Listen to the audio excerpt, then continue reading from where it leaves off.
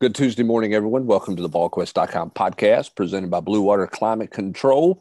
I'm Brent Hubbs along with Austin Price and Rob Lewis. Don't forget, your heating and air system is the largest user of energy in your home. If not maintained, you risk sacrificing indoor comfort, increased power usage, higher repair costs, and premature equipment replacement. You want to choose a quality contractor that performs preventative maintenance, not a cursory inspection. At Blue Water Climate Control, we follow a quality maintenance standard written and approved by industry leaders. To find out more about their service plans, give them a call at area code 865-299-2290, or you can go to bluewaterclimatecontrol.com to book an appointment online and to find out more about it there.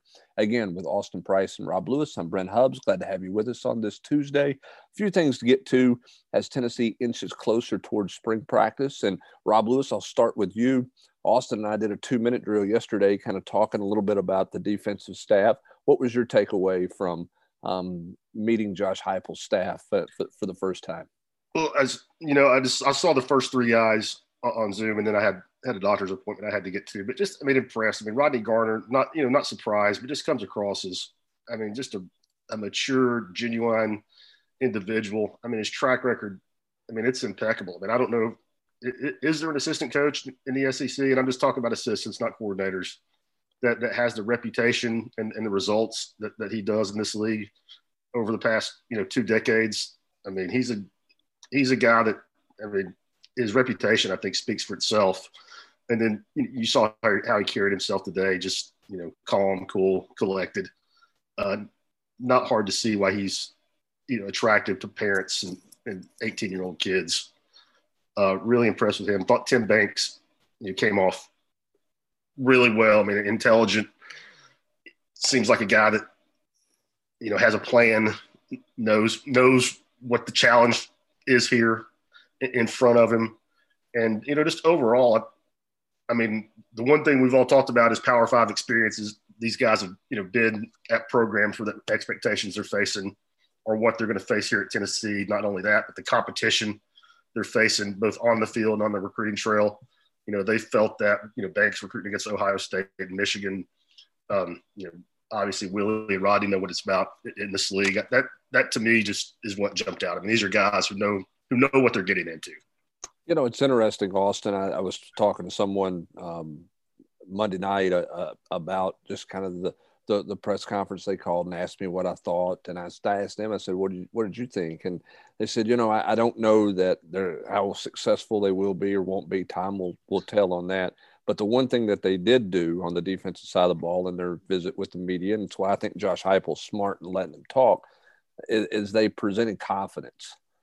Maybe it's that's their credibility. It's just their experience. Maybe it's just the way they handled themselves. But to this person, they exuded some confidence. And I think right now, Tennessee fans are clamoring for some confidence that something is moving in a direction that's positive for Tennessee, considering what they're in the middle of right now with all the NCAA stuff and everything else. And just confidence was this person's takeaway from it. Your thoughts? Confidence, and then I think they each bring a little something different. The defensive coordinator, Tim Banks, more reserved. Rodney, as we all know, has a personality, relates well to people in general, not just prospects, but moms, dads, aunts, uncles, high school coaches. You got Eckler, who is a thrill a minute, but I think he complements all those guys because he's kind of the yin to the yang with some of the other guys. Brian Jean Mary's kind of a mix of guys. He's reserved, but I think has energy.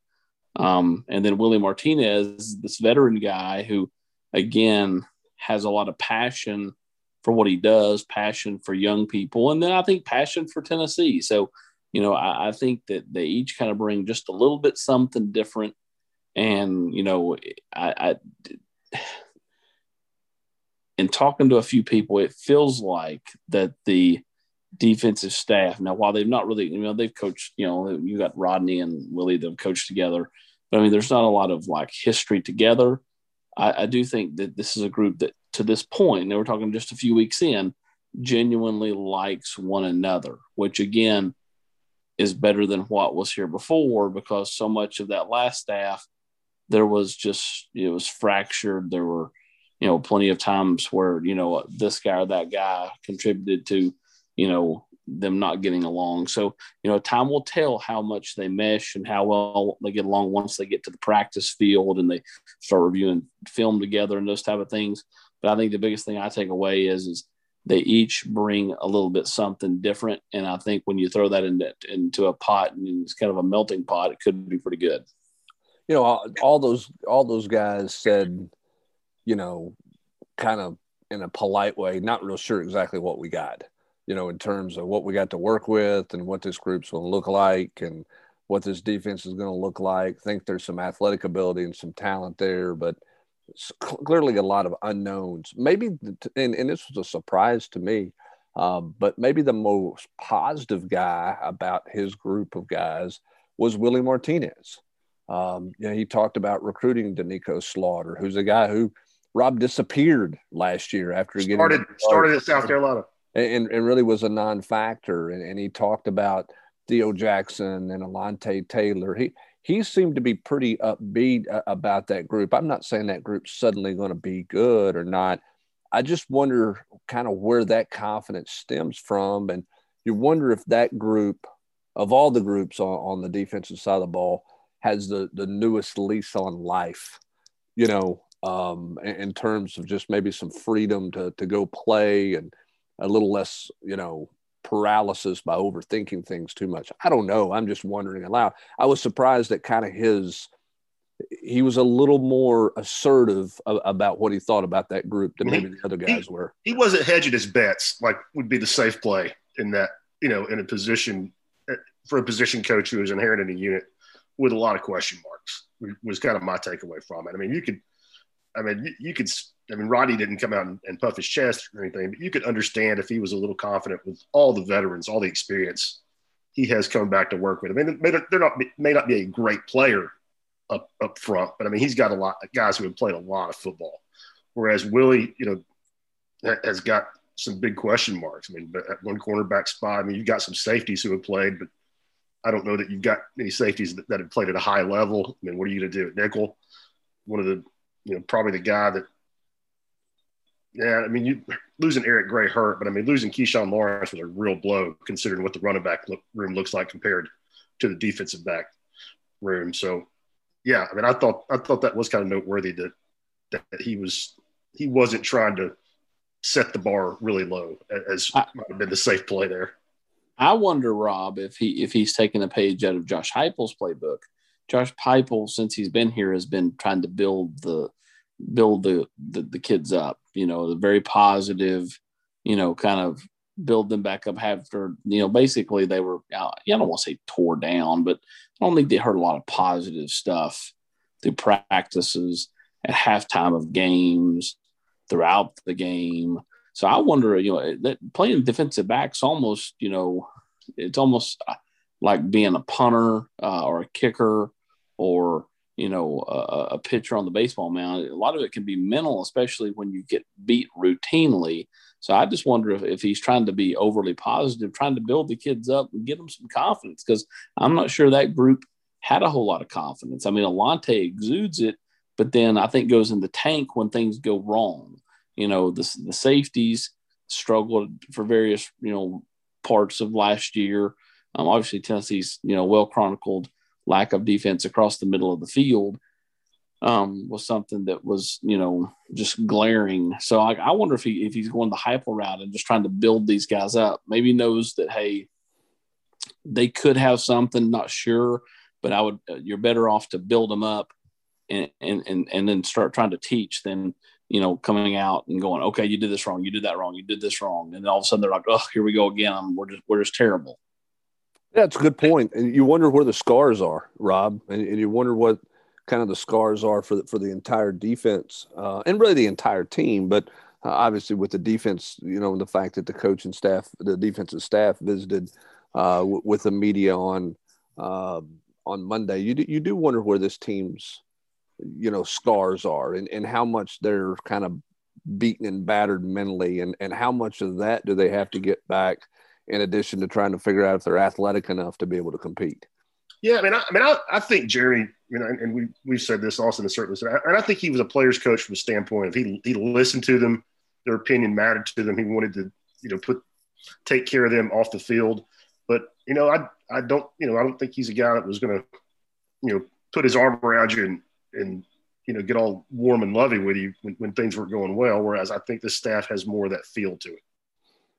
Yep, we'll be interested to see as this team gets ready to go to the practice field on March the 22nd. They'll get things started and going through spring practice then. And obviously we've talked about it, and we'll talk about it in the coming weeks in terms of what all everybody is looking for.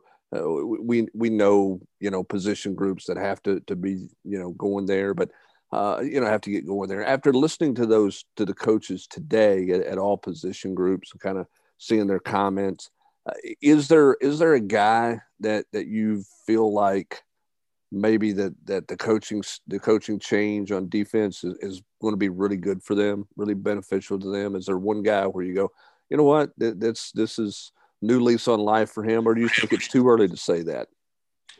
I think it's too early to say that. I think it's too early to say on a lot of things. Like we're asking the chat, like Salter or Bailey. I'm like, who knows? I mean, like if you were asking me which quarterback is least set up to succeed in this offense, I would say Harrison Bailey, just because of the ability to move around, and that's what Heupel has had in the past. But you don't know until you get out there. You know, he may be perfect for this offense. Nobody truly knows, in my opinion, until the rubber meets the road and they get out there. And so, like, it's hard to really tell who can benefit or who will struggle on this defense or on this offense until they get out there on the practice field and start doing things. And even then, I think you're not going to know till probably the end of spring, Brent. And if you even know then.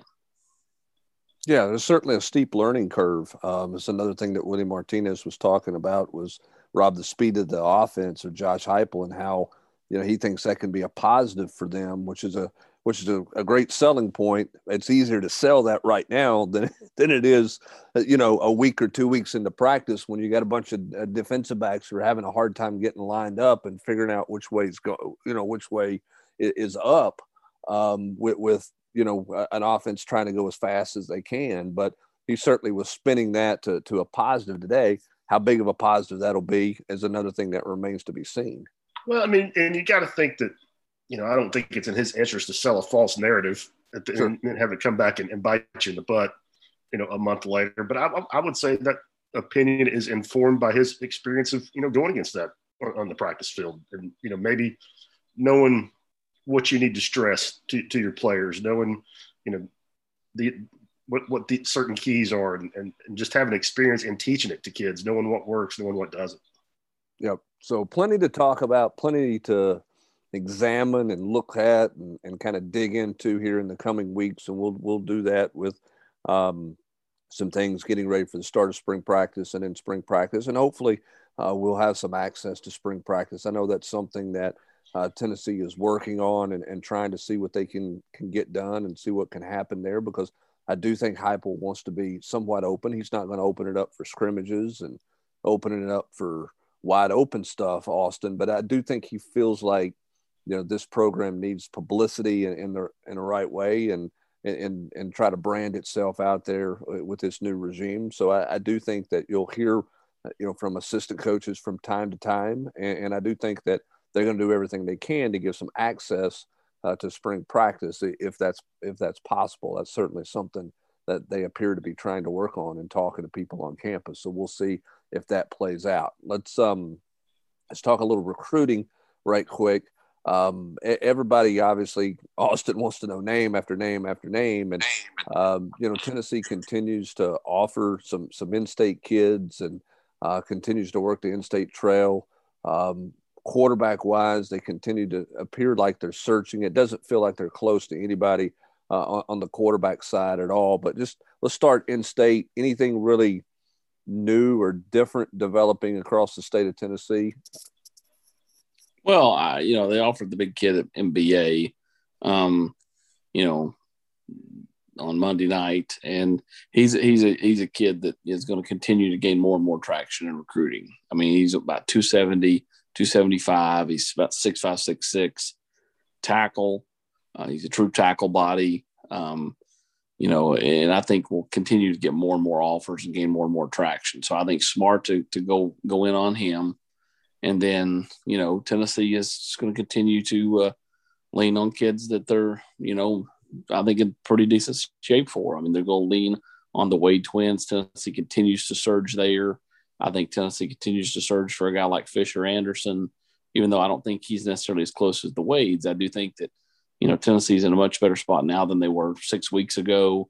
Geo Davis down at South Pittsburgh. I'm not sure how, I'm not sure Tennessee is super in love with guys like Anthony Brown or Jalen Lewis. The more I've talked to some people, the more I feel like, they like those kids, but like, I don't think that like they're trying to get those type of kids in the boat at this point. I think that that's, more of a wait and see approach with both of those kids out of West Tennessee. And then, can they find a way to get back in the mix for guys like Isaiah Horton, Cam Miller, Dallin Hayden? Not that they were ever out, but at the same time, I do think that they had kind of fallen behind there for a bit with kids like that. And then, what players emerge? There's Jackson Long at Beach. I think he's a really solid looking tight end prospect. But where does Tennessee want to go with the tight end position, in this class? And then a guy like Tommy Winton at Catholic, I think he's down the board right now a good bit. But Tommy really didn't play his junior year. If he goes out and has a really strong senior year, does that change things for him? I mean, people have asked about Shannon Blair at Knox West. I think he's down the board a bit. But again, any of that stuff can change, with to me, a strong summer and or a strong senior year. What I think is going to be fascinating to look, and not just Tennessee, but programs across the country, is how many misses there are in the last class and this one. If we go second straight summer without kids getting on campus, without coaches getting on the road in the spring, I think there's going to be a lot of bust, or maybe not bust, but guys who weren't, don't play up to their rankings because of the lack of hands-on evaluation. And to me, Rob, you're going to have a bunch of kids that are at that group of 5 level that play 1 or 2 years, and all of a sudden they go from group of 5 to major power 5 because they were missed because there were no camps and there were no, spring evaluations and all that. I think that's going to happen, where kids ended up, they weren't able to sign anywhere big out of high school because people just didn't know, or they chose not to go in on them because they hadn't seen them in person. And then they bloomed after the fact and they end up getting to that point because of the transfer rules. Or maybe not even group of 5, maybe a kid ends up at a Mississippi State instead of Alabama, or ends up at Maryland instead of Penn State. I mean, that's fine. Yep, absolutely. No doubt. And it appears that the one-time transfer vote is going to take place at the Final Four. Most project that and expect that to pass. So that will change the dynamic there. It's a tough time for a school like Tennessee if you're going to have scholarship reductions to be in a situation where there's a higher risk for misses.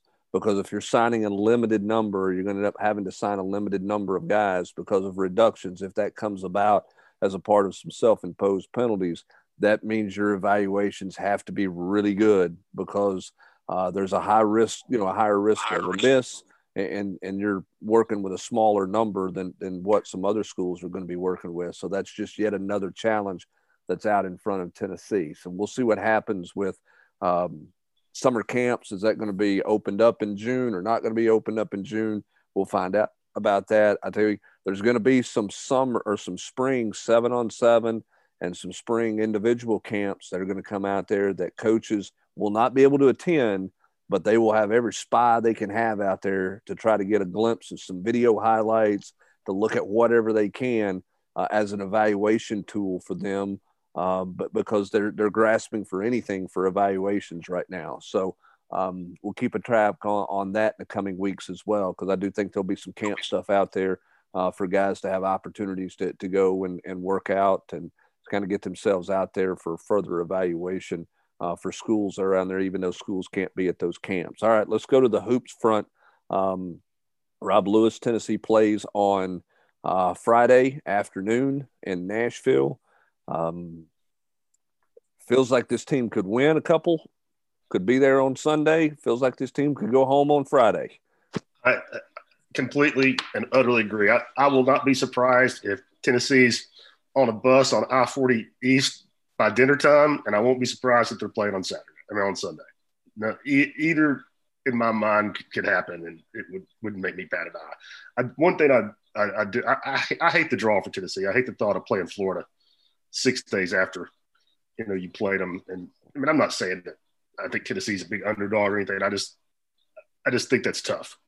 And but Tennessee will obviously have the advantage of Florida. We played in second game in 24 hours. Yeah, I mean, of course, what happens, if Florida's got Trey Mann, how differently do they look?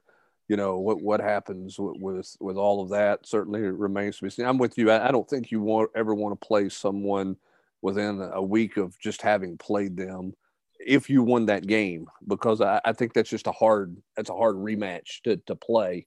So we'll see. I mean, I think the question is, can Tennessee play a complete game like they played the second half against Florida in terms of rebounding the basketball, playing through the paint, not necessarily throwing it into the post and kicking it back out that way, but playing through the paint, whether it's dribble or pass or whatever, the way they did in the second half. Because, Rick Barnes and I were talking about it Monday night. I mean, I think it's probably the case for most basketball teams, Rob, but this is a different team when the ball goes through the paint in some capacity in a half-court offense. Yeah, I love the way Tennessee played offensively on Saturday. I mean, John Fulkerson, yeah, I mean, the 14 points were nice. The way he got the 14 points to me was big. He wasn't, fading away with a turnaround from 12 to 15 feet on the baseline. He wasn't trying to do a whole lot of up and under stuff with a bunch of head fakes, and he was getting the ball and he was making quick, decisive moves. Got, created 2-and-1 situations by finishing through contact. And that, to me, more than just the raw numbers, was encouraging. And I love the way Keon played on Sunday. He was 7 of 11 from the field. 6 of those field goals were layups, where he put it on the floor, got by people, got to the rim strong, and finished, or in a couple of cases, just beat everybody down court for easy buckets. Yeah, and I just think the question is, can this team find that with any kind of consistency? Defensively, they seem to be finding their Dobbler a little bit. Pons was obviously good and protected the rim with a couple of highlight blocks, but they seem to be attached a little better than they had been in some previous games in terms of looks, not giving up as many open looks, handling the screen stuff better. Seemed like their communication was better. I mean, it just felt like they were a little more dialed in. And I guess that's to be expected for your final home game. The challenge is, can they do it moving forward into tournament play? And when it's sudden death now. Yeah, and I think they really benefited from having that 8-day layoff. I think Rick put that to good use. I think he gave the guys 3 days off over the course of that, went hard, really 2 games in a row and wore them out in the film room where I think there was a lot of teaching going on. It gave them the luxury of not just having to finish one game and get ready for the next game immediately. They had a couple of days where they could tinker with themselves, where they could really look at Tennessee, and they put that time to good use. But as you noted, that's not going to be a luxury they have, going forward with quick turnarounds. But did they find something? I mean, I just don't know, Hover. I mean, they've been so all over the board that it's hard for me to have a lot of faith in this team. But the defense you're talking about, I thought it was as good the second half against Florida as it has been all year. I mean, they held a good. I mean, yeah, they didn't have Trey Mann, but they still have some weapons out there, and they held it to 21 total points in the final 20 minutes. That was pretty strong. Here's an interesting dynamic to the SEC tournament that I was not aware of until Monday night, and that is, I guess Tennessee will go Wednesday to the SEC tournament. But typically when you go to those venues and you go to tournaments, it's with the SEC tournament or a conference tournament, and it's with the NCAA tournament. Everybody has the little public display workout that you're supposed to have, and then they all go to a private gym somewhere and get a practice in. Yeah, like Tennessee has traditionally gone to Lipscomb and practice. Get a hardcore final wrap up kind of practice deal ready to go. You can't do that now. You can't do that this year under the COVID protocols for both the SEC tournament and the NCAA tournament. How does that change a coach's preparation where you can't really go hard for 48 hours, 72 hours leading up to playing? It will change, but at least it's a level playing field. And it's something everybody's going to have to deal with. But I think you'll see them use like big ballrooms and in the hotels they're staying in and do walkthroughs that way. I mean, obviously that's not the same as, being in a gym with eight basketball goals. You guys can get up shots on and you can do some 5-on-5 stuff. But that I think will be, sort of the substitution that they make. Yep, just another layer of management in an unusual year. Kind of how do teams manage it, and how do you go about dealing with things that way, which is something that's totally different. And then you throw in the fact, Rob, that you're potentially playing back-to-back games for the first time all season, and typically in all those preseason tournaments, teams are looking for one of those tournaments where they play back-to-back days just for conference tournament preparedness. Now you're going to turn around and play on back-to-back days for the first time all season long. How does what team handles that the best? I think that's why getting the double bye and getting to a Friday only game, and not having to play prior to that was big for this team. I think it's big for any team this year, because it's hard to imagine a team playing 4 straight days. It's hard any year, but it's really hard to imagine when teams have not played back-to-back days all season long. Yeah, I mean, I agree. But again, it's a level playing field. Right. I mean, it's something that everybody's dealing with, and probably the staffs that are the most creative and make the most efficient use of their time are going to have a leg up. All right, last question. For Tennessee to have tournament success, is it too simple to say it all depends on John Fulkerson, or is it more about, they've got to get, Victor Bailey and Fulkerson kind of going, or what's the key for this team to find some tournament success? I mean, it's not all about John Fulkerson. I mean, but I don't think if he's averaging 4 points a game like we saw in the last 8, then I don't think Tennessee's going to have. They're going to have some cheap hotel bills, is what I'm going to say. But it's not all on him.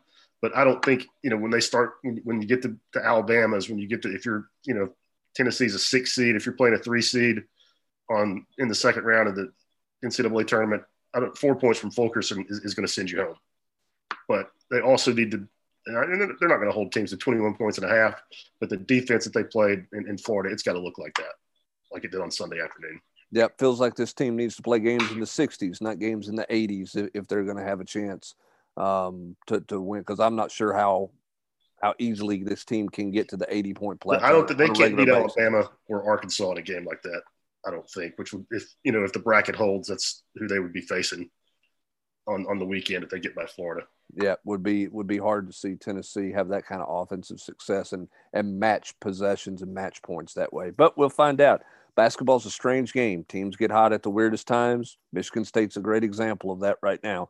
Bad-looking basketball team till about 2.5 weeks ago, and then all of a sudden they're playing themselves into the NCAA tournament. They beat Michigan, Illinois, and Ohio State in the last 3 weeks. They did. I mean, 2 weeks. Yep, they beat 3 top 5 teams, 3 top 10 teams, I guess, in the last 2 weeks or so, which is just crazy to play themselves in a position to be in the. I mean, they were as bad as anybody in the country earlier in the year. So strange game. Anything can happen. We'll find out what happens there. We'll talk about it on the General's Quarters. We'll have full coverage of it. Plenty of football coverage coming up. Plenty of recruiting coverage coming up. A little baseball coverage coming up, as well as the SEC season approaches quickly. But that's going to do it for this Tuesday edition of the Blue Water Climate Control VolQuest.com podcast. For Austin Price and Rob Lewis, I'm Brent Hubbs. Thanks for joining us. Have a great rest of your Tuesday, everybody.